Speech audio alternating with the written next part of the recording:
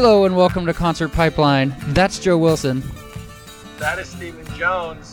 You're not hearing my GPS, are you? It's making noises as I drive. No, not hearing it. We're smooth sailing. Okay, great. How did they do that, Stephen Jones? How did Apple invent technology to where my phone emits a noise that I can hear, but it does not transmit through the speaker? It's the same thing as those whistles that dogs can hear, but we can't, I think. You're lying to me right now, Stephen. You're lying to me, and I don't appreciate it. That was good, though, right? Come on. I come to you for real answers about Apple technology. Like, how did they hack into that iPhone if all iPhones are unhackable? They're the FBI, right? Like, I mean, they should be able to do something like that if they're the FBI. Ooh, you crossed a dangerous boundary there, my friends. It begs the question, does your privacy take precedence over the threat of terrorist activity? You know, obviously, Apple's made their stance and made it quite clear that privacy is number one to them. And I think, and we've had this conversation actually probably like last year, and you didn't believe how secure the devices were. I think that this most recent story kind of gives you some insight into how secure. Well, I do think it's important to note that the FBI went to Apple, which was the wrong way to do it. When the FBI just recruited a hacker, it got cracked, and they dropped the thing called Turkey. And now Apple is asking the FBI to share that information because they want to patch it. But, you know, obviously, why would the FBI do that if they have a guy who can get in through the back door? But the truth is, everything is accessible. Everything is accessible. There's no unhackable computer. There is no uncrackable password. You can get into any system anywhere that has a wireless connection. Yeah. At any time. And, you know, I feel comfort in knowing that my device is very secure, and it's in my possession, and I have and there's a company that made the device that's main priority is to protect that privacy. So are you a member then of the cult of personality? What? Or of privacy? Why did I say personality? I don't know. I'm still drinking coffee here. It's still early, so. It's definitely early for me on my day off, so. Yeah. So expand upon that question a little bit. What cult are you referring to? The cult of privacy. Are you a person who prizes their privacy over other human lives? No. I mean, if there's lives at stake, you know, then my privacy isn't very important, right? So then the question is, then can you justify the government monitoring us in order to prevent human death? It's an interesting conundrum, isn't it? It's a conundrum because I find myself at that same question. Yeah. Is my privacy worth another human being's life? And if it is, then how many does it take? How many lives does it take for me to feel like, okay, well then, you know what? Too many people have died. Is one too many, or is a million where my breaking point is morally? And then the second part of that question is, if my privacy is worth more than a human life, then how do we justify the government with the NSA and the FBI hacking iPhones, listening essentially to whatever they want, whenever they want, wherever they want? Yeah, I don't expect you to have an answer because I don't have one myself. I don't, but I do think it's a slippery slope of, you know, if they're given access to one device, then there's going to be 1,000 more on the doorstep that they're going to be like, oh, this would be great for this, you know, sort of thing. And how do you feel about the counter argument? If you have nothing to hide, then why are you so concerned with your privacy? I don't think it's about having things to hide. I think it's about, you know, a right that we're given to be able to have our own separate identities and have things that are private to ourselves. I think that's a right. I don't think. I mean, people don't always have things that they need to hide, but they want something that individualizes them and makes them, you know, themselves. I mean, you don't need to put everything on Facebook. You don't need to have everything written on the internet. Despite what all new mothers will prove to the contrary, yeah, you don't need to put everything on Facebook. Yeah. No, well said. I think you're right about that. I think that I think it's a valid argument that your personal life is something that is an inalienable right, you know, guaranteed to you by the Constitution and the Bill of Rights, and as a result of that, the government has no justification in sifting through your files, looking at your photos, or being involved with your private personal life in any way. However, and there is another however here, even as little as 2 decades ago, your privacy wasn't guaranteed, because if there was a subpoena or a warrant to search your property, or you were arrested for whatever reason, if you had a safe with these private pieces of information in them, the powers that be, the legal authorities, could open that safe and look inside, and at that point they could be peeking into your life and looking at your private things anyway. So the new precedent set with technology is that there's so much information that is either accessible through these somewhat immoral means because they violate your civil rights, versus when there was a physical ability for them to come into your house and access that information. It's quite the quandary. I myself find myself saying that no life is worth my privacy. However, if we sacrifice that privacy openly, then one of the guiding principles by which our country is governed and what it functions on, and one of the beliefs that a lot of us hold dear, is sacrificed, and then it diminishes all of our quality of lives. And I think there's a level of security to having every door open. It's like if you didn't have locks on people's doors, right? Sure. I mean, everybody can just walk in and there's no lock that can't be picked or broken. Yeah. And truth is, if anybody, I mean, I can lock my front door, but there's a window right there. If somebody wants to get into my house, if their intent is to get into my house, the locked door isn't going to stop them. Oh yeah. I mean, exactly. Most security is not. I mean, it's easy to break if you want to, but a lock will slow you down, most people down, right? And it creates a sense of privacy. And also, if you're in your home and someone's trying to get in, you can start to hear, And yeah, but, I mean, isn't it then just a false sense of security? If somebody's trying to get into my house, unless they're high on amphetamines and deranged, and can't properly plan, it wouldn't be hard for them to get into my house quietly, at least so quiet that I wouldn't be aware of their presence until possibly they were in within striking distance, of me or my family. So, like I said, is there a false sense of security that comes from locks? There is. There is, but there's also a greater sense of security that comes from locks. It helps people sleep at night. Right, and that's through convincing yourself that you're safe when in fact you're not. Exactly. So, this is why I'm a proponent of owning and responsibly storing firearms, because at the end of the day, the only thing that stops a bad guy with a gun is a good guy with a gun. Yeah. If somebody comes into my home, admittedly, this is all pretty far-stretched paranoia. Yeah. Which I think is worth noting. Most people, statistically speaking, are not going to find themselves in fear for their lives. You've never been in a situation where you're in fear for your life like that. Sure, absolutely. And not only that, not only have I never found myself in that situation, it's difficult to imagine myself in that situation. Truly. It would be anomalous on every level, and it would probably, realistically, it would probably fuck me up for the rest of my life. Yeah. But I think that it's important to note that if there's a comfort derived, if there is a comfort to have, it's not in locking your doors, it's in knowing that you have the ability to defend yourself in a scenario where you might need to.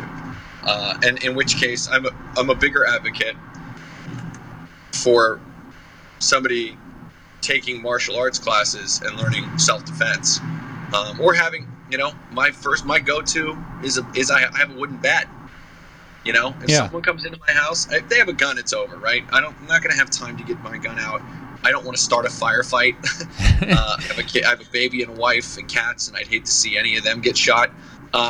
Shooting. But really, you would hold the cat up first, so. Well, I would be like, Conan, sick him. Conan would look at me like, fuck you. And Carl would already be scattering. Yeah, hiding in the bathroom. He'd be clambering to get underneath something. Yeah. In which case then, it'd be me. And, the defense plan is to come at him with a wooden bat, hopefully crack them hard enough to break their arm, because if they have any sort of sense, they're going to block it. And I have a fair amount of martial arts experience. I'm pretty confident in my ability to defend myself, physically speaking, as long as the accosting individual doesn't have a weapon. So the hope, would be that the bat could neutralize whatever the threat is. Meanwhile, my wife is following me out of the bedroom with a gun. And if they get through me, then she has, all bets are off. Yeah. Is the way I look at it. But, like I said, I think that the ability to protect yourself and defend yourself with martial arts is way more applicable. It's way more applicable than a firearm. And a firearm takes no effort, and it takes no thought, and it's also irreversible. Which is all kind of a scary prospect. The idea that you could permanently end another human being's life, literally with the twitch of a finger. Whereas if you have martial arts training, there's a discipline that goes along with that, where not only do you learn about how to defend yourself, you learn about how to control your emotions, how to control yourself when the adrenaline is dumped into your body, when you're scared for your life. I can honestly say that there's never been a situation in my training where I felt life-threatening fear, but I've certainly felt that adrenaline dump where you feel that a desperate kind of sense of survival mode that you wouldn't feel in any other simulated environment. And it's as close to the real thing as I can imagine. So, and while I don't have any firearms in my house, I do have a big dog that would let me know if there's a party that should not be around my property, right? So, so that's good. Anyway, we haven't said who's on the show today, Joe. I would love to hear who's on the show today. So this is part 2 of a 3-part series of David Bowie extravaganza here on Concert Pipeline. I wonder what David Bowie would think about all this. He would world about our podcast in general, or the people or people celebrating podcast. Him. I think I can do a David Bowie. I can channel Bowie for this. Okay, ready to go. I love it. That was great. Bowie. That's what he thinks. I'm just telling you, that was him speaking through me. He's from the afterlife. I heard him calling. I've never told you this, Stephen. I actually have psychic abilities, but the only person I can communicate with and channel is David Bowie. Can you get him to do a promo for our podcast? That'd be great. You're listening to Concert Pipeline with Stephen fucking Jones and Joseph Wilson. Thanks, David. But next time, can you say your name in the promo? Come on, you're a professional. I can't hear you. I said thanks. Thanks, David Bowie. I said thanks, David Bowie. But next time, can you say your name in the promo? That'd be great. No, it's not really David. It's Joseph speaking. That's David. Well, so let's say... He calls me Joseph. I don't know. He calls me Joseph. So. Yeah, by your birth name. How nice of him. Right. My God-given name. My Christian name. Yes. Today, Joseph, we have Joseph... No, it should start, man. Not you, man. We actually have Joseph Sumner. He goes by he goes by Joe as well. Can I call him Joey? Yeah, I mean, if you're face to face with him, I'm sure he wouldn't mind. Okay. Yeah, we have Joe Sumner. He's from the band Fiction Plane, and also I didn't mention this in the interview, but he is Sting's son. They've played a lot of shows with the Police and that sort of thing, and through that he met David Bowie at Live Aid years ago. Oh, I like it. I often wonder about sons who go into the same profession as their fathers, not just like family watchmakers and shit, and like fucking goldsmiths. Yeah, I'm talking about specifically, artists. It's always interesting to me when there's or athletes, when there's a son of a father who decides that they're going to follow in their father's footsteps. I mean, doesn't it seem like those shoes are impossibly big to fill if your dad is Sting? Yeah, you'd think so. I mean, but it happens a lot, right? There's a lot of fathers and sons out there. Very common. And he does other things as well. I mean, in 2011, he founded a social video startup called Vlyclone, and they were... It was what? Vlyclone. Vlyclone, spell that? Vyclone. And so the app was released in 2012 and featured on Apple's Best of 2012 list. It's used to allow fans of So You Think You Can Dance to contribute to the show as well. And he also did another social video startup called Weave, Weev, and that's in conjunction with actor Stephen Moyer of True Blood. So he's done some startups as well. So it's not he doesn't just do a band; he has other things on the side. But Fiction Plane is where he's from, and he came and played at the big David Bowie celebration at the Regency Ballroom in San Francisco. And so we interviewed him to paint a picture, Joe. I went with a coworker named Marlo, and she was awesome. She was great. She helped out with. She was on the last pod, right? She was on the last pod, exactly. Yeah. The competition. I know. Well, she makes things happen. So she also made the interview. Oh, was that you implying that I don't? There was a pretty firm implication that I don't make things happen. We'll see what you make happen, Joe. Come on. I resent the implication. Yeah. And so she also got us an interview with Holly Palmer, who is in David Bowie's band. Nice. Good job, Marlo. There was a never-ending sound check, Joe, and you can call it a sound check or a rehearsal, however you want it. Never-ending sound check. Do do do do do do do do do. Never-ending sound check. Falcor.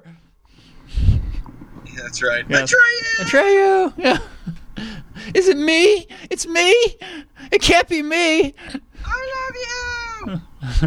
Yes. Yeah. So she got that interview. Well, I mean, pretty much there's 70 performers throughout the show playing at this celebration of David Bowie. And so there was an LA crew and a Bay Area crew. The LA crew had rehearsed the night before, but the Bay Area crew wasn't there for that. So this is kind of like a first trial for them. And so they did almost every song that they performed, which was 40 songs that night.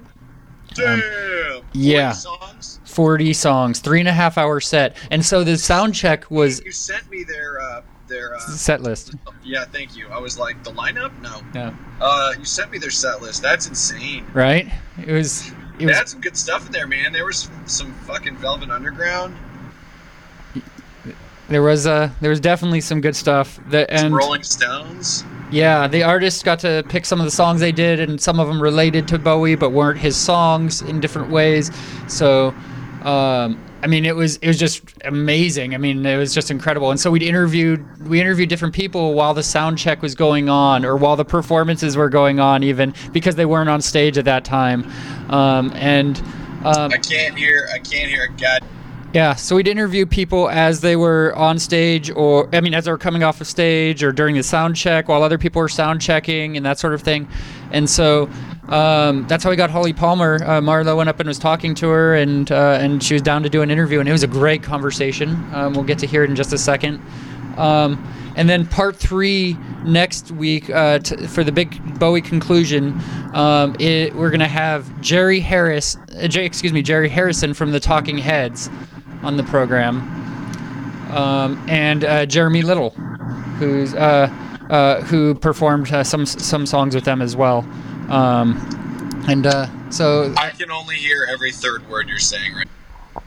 So Holly Palmer and Joe Sumner on the show. Why don't we start it off with the interview with Joe Sumner? Actually, before we get into that, there was one song that you particularly requested that I would record for you. And what song was that, Joe? I'm driving in TV. Life on Mars, that's correct. There you go. Live on Mars. Good job. That's awesome. Well, Joe Sumner sang on Life on Mars. So I think it'll be a great segue to start with Life on Mars. Sweet. Yeah, and then hop into the interview with Joe Sumner. What do you think? Thank you. I think that's awesome. Bless you, sir. I'm fucking falling apart, man. I'm fucking dying, okay? Jesus. That is great. Jesus, you have no idea, Steven. Oh, my goodness. What a fucking morning so far. Oh my God. My kid now, 2 days in a row, my wife has been like, 7 a.m., you get him. And I'm just like, oh, it's so brutal. I normally wake up at like 7:30, but there's something fucked up about being awakened versus waking up naturally. Yeah. It's weird. Even if it's only 30 minutes, it's such a big difference. Oh, yeah. No, I know what you mean. I'm awakened myself sometimes throughout the night, so we can, we got that in common. Right, we're both goddamn lunatics is what we are. We are. What the fuck were we thinking having kids? We should just fucking stayed bachelors forever. I know. Too late for that, isn't it? Yeah, well, it clearly is. No regrets. No. It's totally worth it. I'm just saying, you know. I kind of miss the taste of ramen with hot dogs in it. How can you not? It's simple, it's effective, and it's got well, I mean, that's still what you eat, but I myself now eat whatever my wife makes. Yeah. I'll eat it. Yeah. I don't give a shit as long as I don't have to cook it. That's what matters. Well, let's get cooking. Let's get cooking with this interview with Joe. Here it is. Joe Sumner. Fire away. Hi, this is Joe Sumner from Fiction Plane, and you're listening to Concert Pipeline. It's a god of a small affair. With a mousy head. And her mommy is yelling no. And her daddy has told her to go. But her friend is nowhere to be seen. Now she walks through her drunken dream to the seas with the clearest view, and she's hooked to the silver screen. But the feelings are saddening boy, for she's lived it 10 times or more. She could spit in the eyes of fools as the Oscar took focus on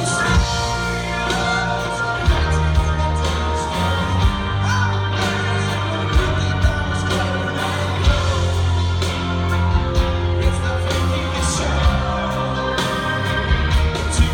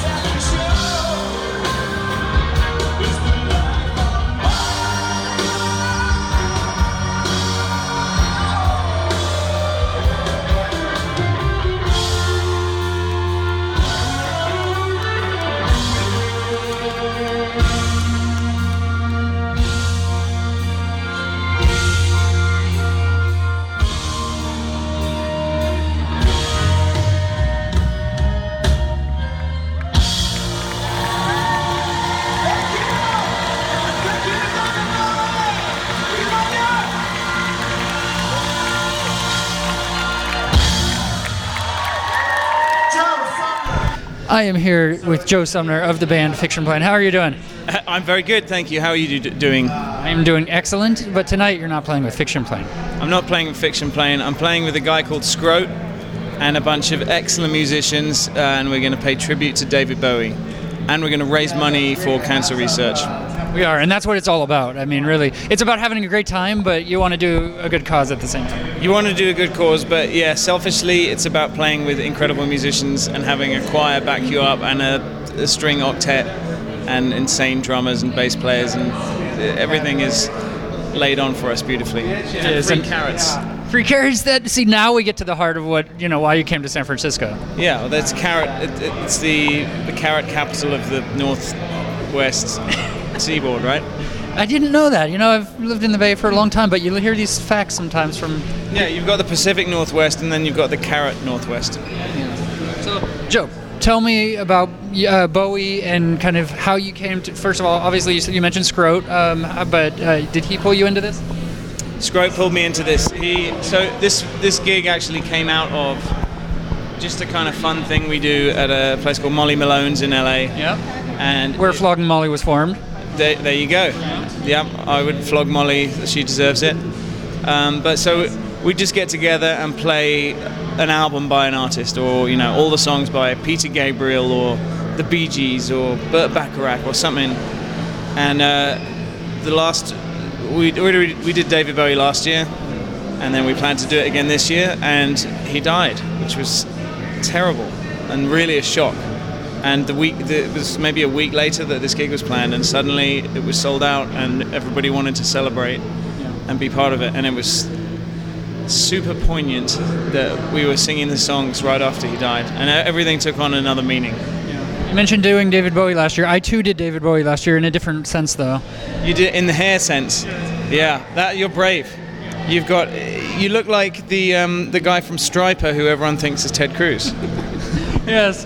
I dressed up for Halloween. My daughter, she's 5 years old, and her favorite movie is Labyrinth. And she wanted to be Sarah from the Labyrinth, and so I'm like, that is no pop culture reference on its own. I'm like, I gotta be Bowie, right? Yeah, and Sarah from Labyrinth is just a little girl. Yeah, exactly. But hoodoo, voodoo, kudu, poodoo, that's you. Yes, that's me. What do you do? So I was the Goblin King. So I wore the amulet tonight. So I thought about dressing up, but I was like, I don't know. Yeah, I'll tell you, there's surprisingly little dressing up going on here. There is. I expected a little more, especially from you, actually. Yeah, I know. I'm very bad at dressing up. My wife is very angry with me for not dressing up. But you know what? That's one of those things which, apart from the music, is one thing, but it's very intimidating to try and imitate his fashion sense, because it really pushes the edges of good taste or bad taste, really. But it's kind of the stuff he wore was stuff only he could do. Yeah. So you put on like weird white pants that are pulled up too high, and you look like a loony. Exactly. And I was like, I might stand out in this crowd, but I don't know if it's in a good way. So. Yeah, he was a unique guy, and he was super skinny. I'm not there yet. Did you ever get a chance to see David Bowie live? Ever get a chance to meet him? I met him a couple of times, and he was very personable and nice, and seemed like a decent bloke. But and everyone, there are many people actually in the band tonight who played with him. We just interviewed Holly Palmer. You did, and she was fully in the band. And also, not on this gig, but on the last one we did in LA, Tim Lefebvre was on it, who played bass on Black Star. Oh. So he had front row seats for everything that was happening, and the kind of the eulogy that album turned out to be. And I'm guessing that he knew all about it. Yeah. So it's a total trip. Yeah. Did he tell you anything about kind of what was happening during that period? No, I think they were held accountable for their words, but rightly, because it's up to you to feel what you feel when you're not feeling good. Yeah. And if for everyone else to talk about it all day is probably quite boring. For as public a person he was very private at the same time. So. Yeah, I don't know much. I honestly don't know much about what he has been doing for a long time. Yeah, I think he wants it that way. But so tell me about how you met him. I mean, was it while your dad was playing with him? Or? I met him. I think I actually met him at Live Aid, like in 1985, whenever that was. And then I met him again in New York at a show. I can't remember who was playing, but it was he was just there, and he was lovely. Okay, we're next. You're next. Okay, we'll be ready to go. So, so tell me about your involvement with this show. I mean, like, what songs are you going to be playing on? I'm going to be singing "Life on Mars" tonight, "Under Pressure," "Heroes." Closing out the show. Yeah. Yeah, "Heroes," which is a big. That's a big responsibility. That's a tough one. I'm scared of that. Ewan McGregor pulled it off last time, and I saw that. Yeah. He's got his Ewan McGregorness to go around. So I've just got to. I actually have to just sing it. You'll do great. I'm sure. So. And I'm also duetting with Gary Oldman on the cover of the Mersey's "Sorrow," that's a nice little ditty. Yeah, it's a good little ditty. Yeah. So tell me a little bit more. When you met David Bowie, tell me about your experience there. Was it kind of, what was the energy like? What was his presence? It was just chill. He was just chill. It's just like, hello, nice to meet you. How are you doing? Good. And one of those people that was genuinely there when he's there. And I think, for me, the big test if you meet someone who's a name is if they actually introduce themselves. That's a big one. And I have to say, I met Justin Bieber and he said, "Hi, I'm Justin." And so for me, he's okay. Passes in your book. He passes the test, and that maybe seems a little bit simplistic, but it's kind of true. If someone, about being a person, right? Yeah, if someone says hi in response to "Hello, my name is Joe and it's very nice to meet you," they just say hi. You know they're a dick. So you just reminded me of a situation which is going to be embarrassing to tell, but I'm just going to go with it. So years ago, probably one of the first celebrity I met was Keanu Reeves at a Dog Star concert, and like he was doing the signing, and he obviously didn't want to be there. And I was like, "I'm a big fan of you in Speed," or "You were great in Speed," or something. And he just like, just like one of these, sort of thing. Like, didn't even say anything. Yeah. Well, it sounds like he was a little burned out. Sounds like it, right? So tell me about Fiction Plane, how the band got together, and. So Fiction Plane's been around kind of since I was in school, which is like 56 years ago, and it kind of evolved. We moved to America. We got an American drummer. We have an English guitarist, and right now we all live in different places, so we're in a crazy spot. So and we have young kids, all of us. So Fiction Plane we're coming back with something this year. But we'll see. Everything moves a little slower right now. When you have kids and when you have kids, nothing else happens. To quote James Hetfield slightly. That's a great pull. So you played with Snoop Dogg as Fiction Plane too. Did you party with Snoop? Did we party with Snoop? Well, let me tell you, we shared the tour bus with his road crew, and I would wake up every night terrified. And I wouldn't be able to figure it out, and then I'm thinking, oh wait, it's because I'm obviously totally stoned, secondhand in my sleep, through the air conditioning. But again, he's like a chill guy, but hard to see through the clouds of smoke. And I recently walked into an establishment wearing a Wu-Tang Clan t-shirt. And the guy looked at me and said, "You don't really seem like that kind of guy." And I'm like, "I've toured with Snoop. I'm absolutely that guy." You couldn't pull it off, huh? Yeah, I'm so that guy, man. Come on. I got the cred card. Are you kidding? I'm a fully paid up member of being as white as this. Yeah. Now, your most recent album is Mondo Lumina. Tell me about the process for writing that and how it kind of was different from your other albums. Whoa!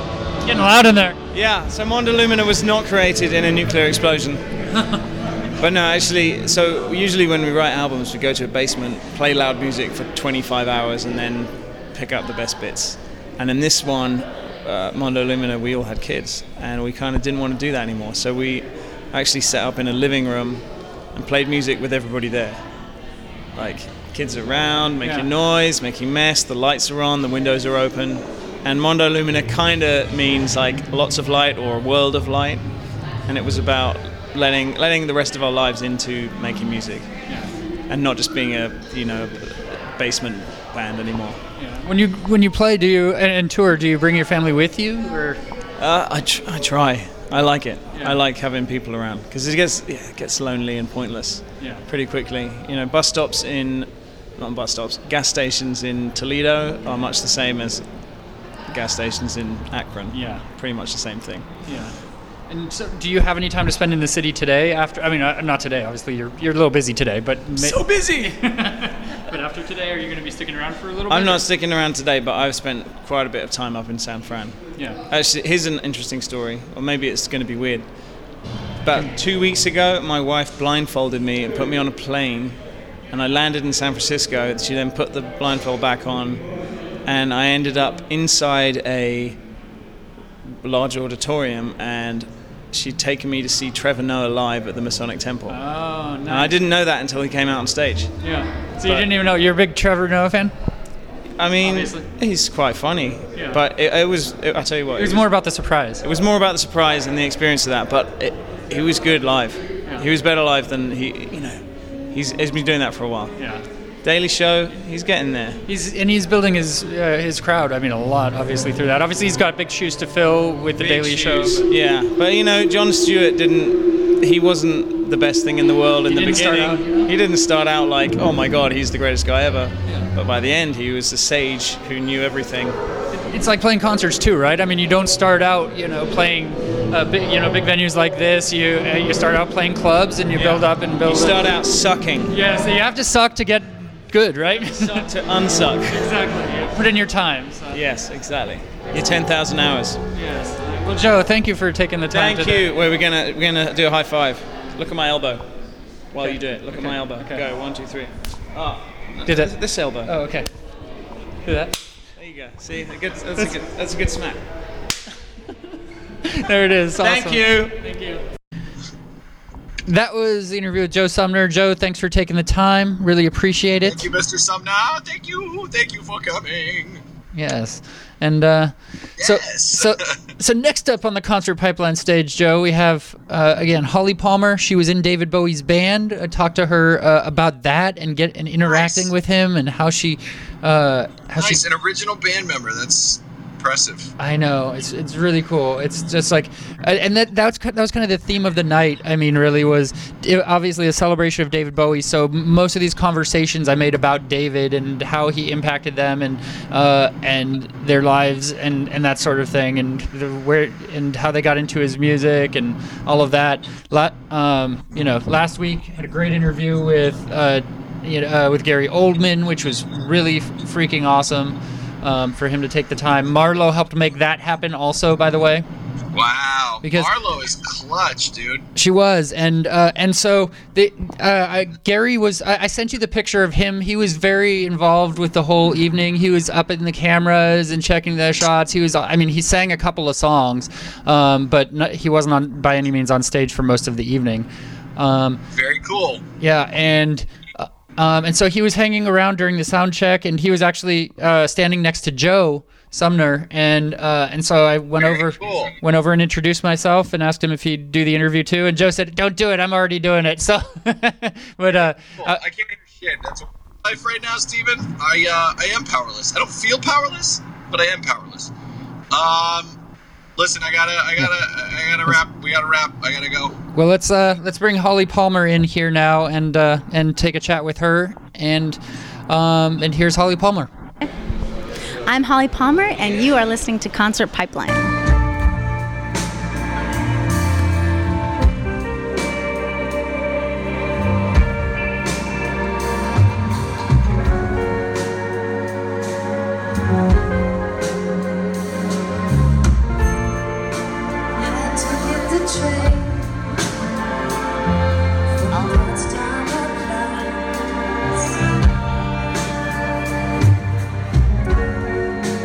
Never knew that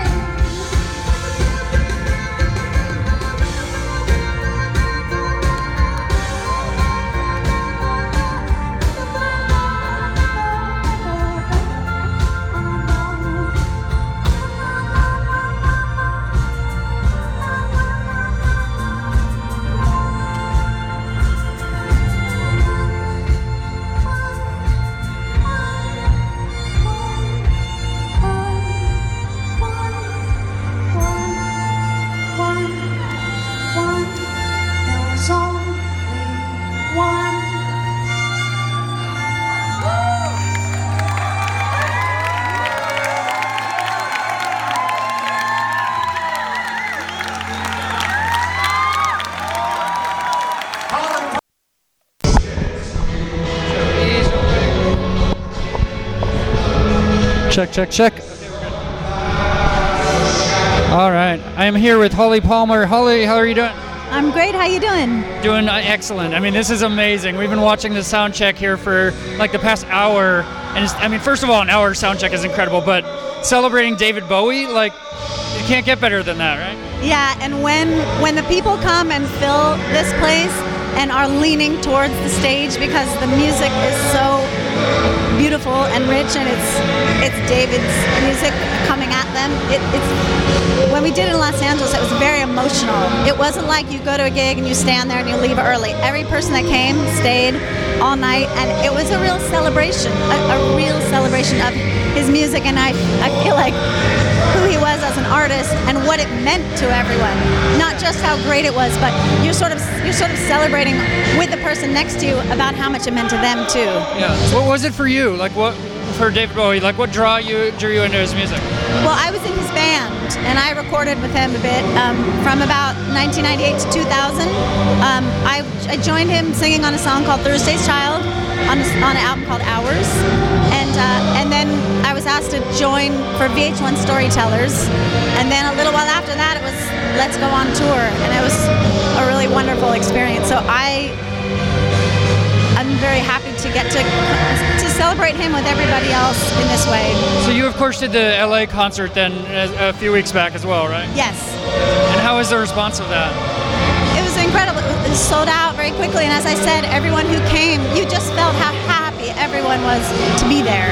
Yeah. And it just was that was so special and kind of unexpected, because we know the music, we know how great the music is, we get to come together and do the music, but then to share it with a group of people that just loves the music, it's a whole nother level of sort of communing around him and his work and what a great artist he was. So how did you meet Bowie? How did you become part of his band? That is a kind of a crazy story, actually. There's a guy on stage named Mark Platty who's playing bass, and he engineered and produced with David. And take 2 steps with me over here. Let's do it. I just need to see if I need to jump up there, but let's see. Okay. We're going to do Changes. Okay, let's go back out. Okay, we're good. They're doing changes, by the way, on sound check. This epic, never-ending sound check. No, so I got a phone call one day. I was in my apartment in Brooklyn, and this great musician that I knew named Reeves Gabrels, who I'd written some songs with, called me up and he said, "Hey, I'm with Mark Platty." I didn't even know that they knew each other. He goes, "We're working with an artist, and we're looking for like a TLC kind of a thing." And I was doing something else at the time. I was doing like a mailing list for a gig I had coming up, so I kind of had the phone stuck in my neck, and I just started going, "Don't go chasing waterfalls, please stick to the rivers and the lakes." And all of a sudden I realized that I was now on speakerphone, because I heard this voice saying, "Could you do it once more with a little less vibrato, please?" And then the phone dropped.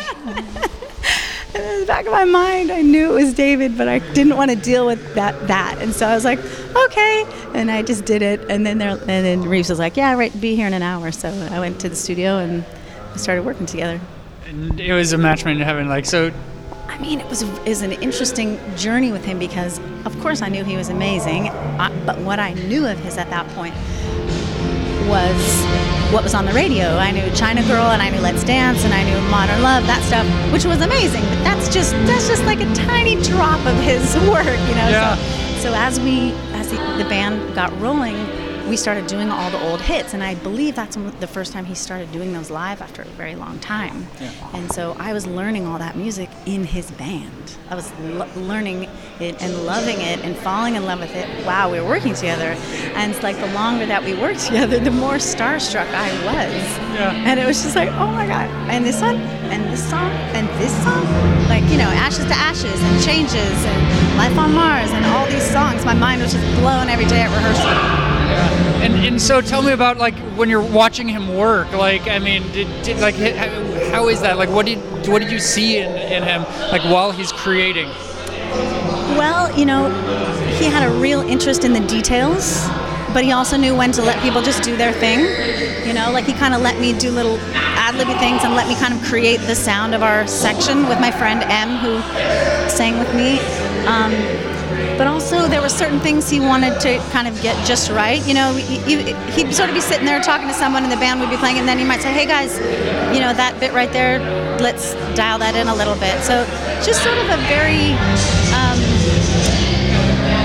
you could sort of see all the way around it, but he also was a guy who was really about feel as well, and it needed to feel right. And I think he had an amazing way of bringing people into his world that had unique and wonderful things to share. Like Gail and Dorsey, like every single person in the band was just a real special person to get to know as well. Yeah. And so what would you say is the most magical, as we're here for a magical night, what would you say is the most magical part for you of that whole experience? You know, the whole thing was incredible, and I wish I had kept a journal. Like my friend Mark, well, I just mentioned Mark Gladdy, he remembers all these things, and I was like, how do you remember everything? He said, because I had just started doing a blog. So he has all this stuff, and I have bits of that, but there were so many things. But there was one moment that was so interesting to me, where we were in Italy, and, you know, I guess we were on sort of an Italian schedule where we were supposed to start at a certain time, but we actually started much later than that. So there had been a lot of sitting around and kind of waiting. So finally we get up, and we're getting ready to do our thing, and we all had our in-ear monitors in, and there was some loud feedback that happened, like ear splitting right into the monitor, inside your ear, and we all were kind of like, whoa. And David, I actually think that he had it more than we did. Maybe they were checking his mic, but it was loud everywhere. Anyway, he didn't get mad. He didn't throw a fit. He just kind of took a step back, pulled the monitor out of his ear, and just kind of nodded at the guy like, all right, you guys work on this a little bit. But he was such a gentleman about it, and I know that it had to hurt. Yeah. And I just thought, that is a gentleman. Yeah. So, as it was kind of coming to an end, did you know kind of what was happening? I mean, the band and David Bowie. As it was kind of coming to an end, did you know kind of what was happening? Like that it would. I mean, was there like a conclusion for you with David Bowie, or did you? When I worked with him, you're saying? Yeah, work with him and a personal relationship. Yeah, for me, I was ready to write another album, and I'm a solo artist. I've done a couple of background gigs, which are really fun with artists like David, of course. But mostly I do my own stuff, so it was time for me to make a new album. So I actually moved from New York to Los Angeles to kind of have a change of scene. But we stayed in touch and emailed, and, you know, happy birthdays and stuff like that. So tell me a little bit about your solo material. You have anything coming out? I actually am just finishing something. I just actually started a pledge music campaign to pre-sell it, but I've been, you know, had record deals. I've been signed, you know, 3 times. I've put out 4 records, 3 of them on my own, and I sort of hit a point where I was kind of wasn't finding anything kind of new or personal to say, and then I had a son in 2009. Congratulations. Thank you very much. He's an amazing, amazing kid. He has cerebral palsy. And when he was born, he had a brain injury. We were not expecting that. It was a perfect pregnancy, and life just changed in an instant. And so I spent a couple years like, how do I take care of my guy? What does he need? I need to figure this out. So me and his dad were on this wild adventure with him. And then when he was about 2, a friend of mine called me up and said, what are you doing? And I said, well, I've got this great kid, Maceo, and this is what we're doing. And he said, are you writing about it? And I said, well, not little bits, but not really. He said, let's write songs about it. So I've written an album about our adventures.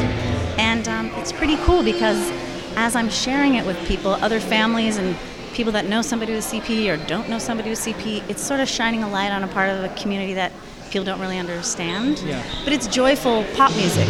Yeah. It's not sad. No. You know what I mean? How did you get to that place, like, where you can, like, be so positive? I mean, obviously you have your son and and your love for him and everything, but I mean, to kind of make it such a poppy, you know what I'm saying? You know, he brings us so much joy.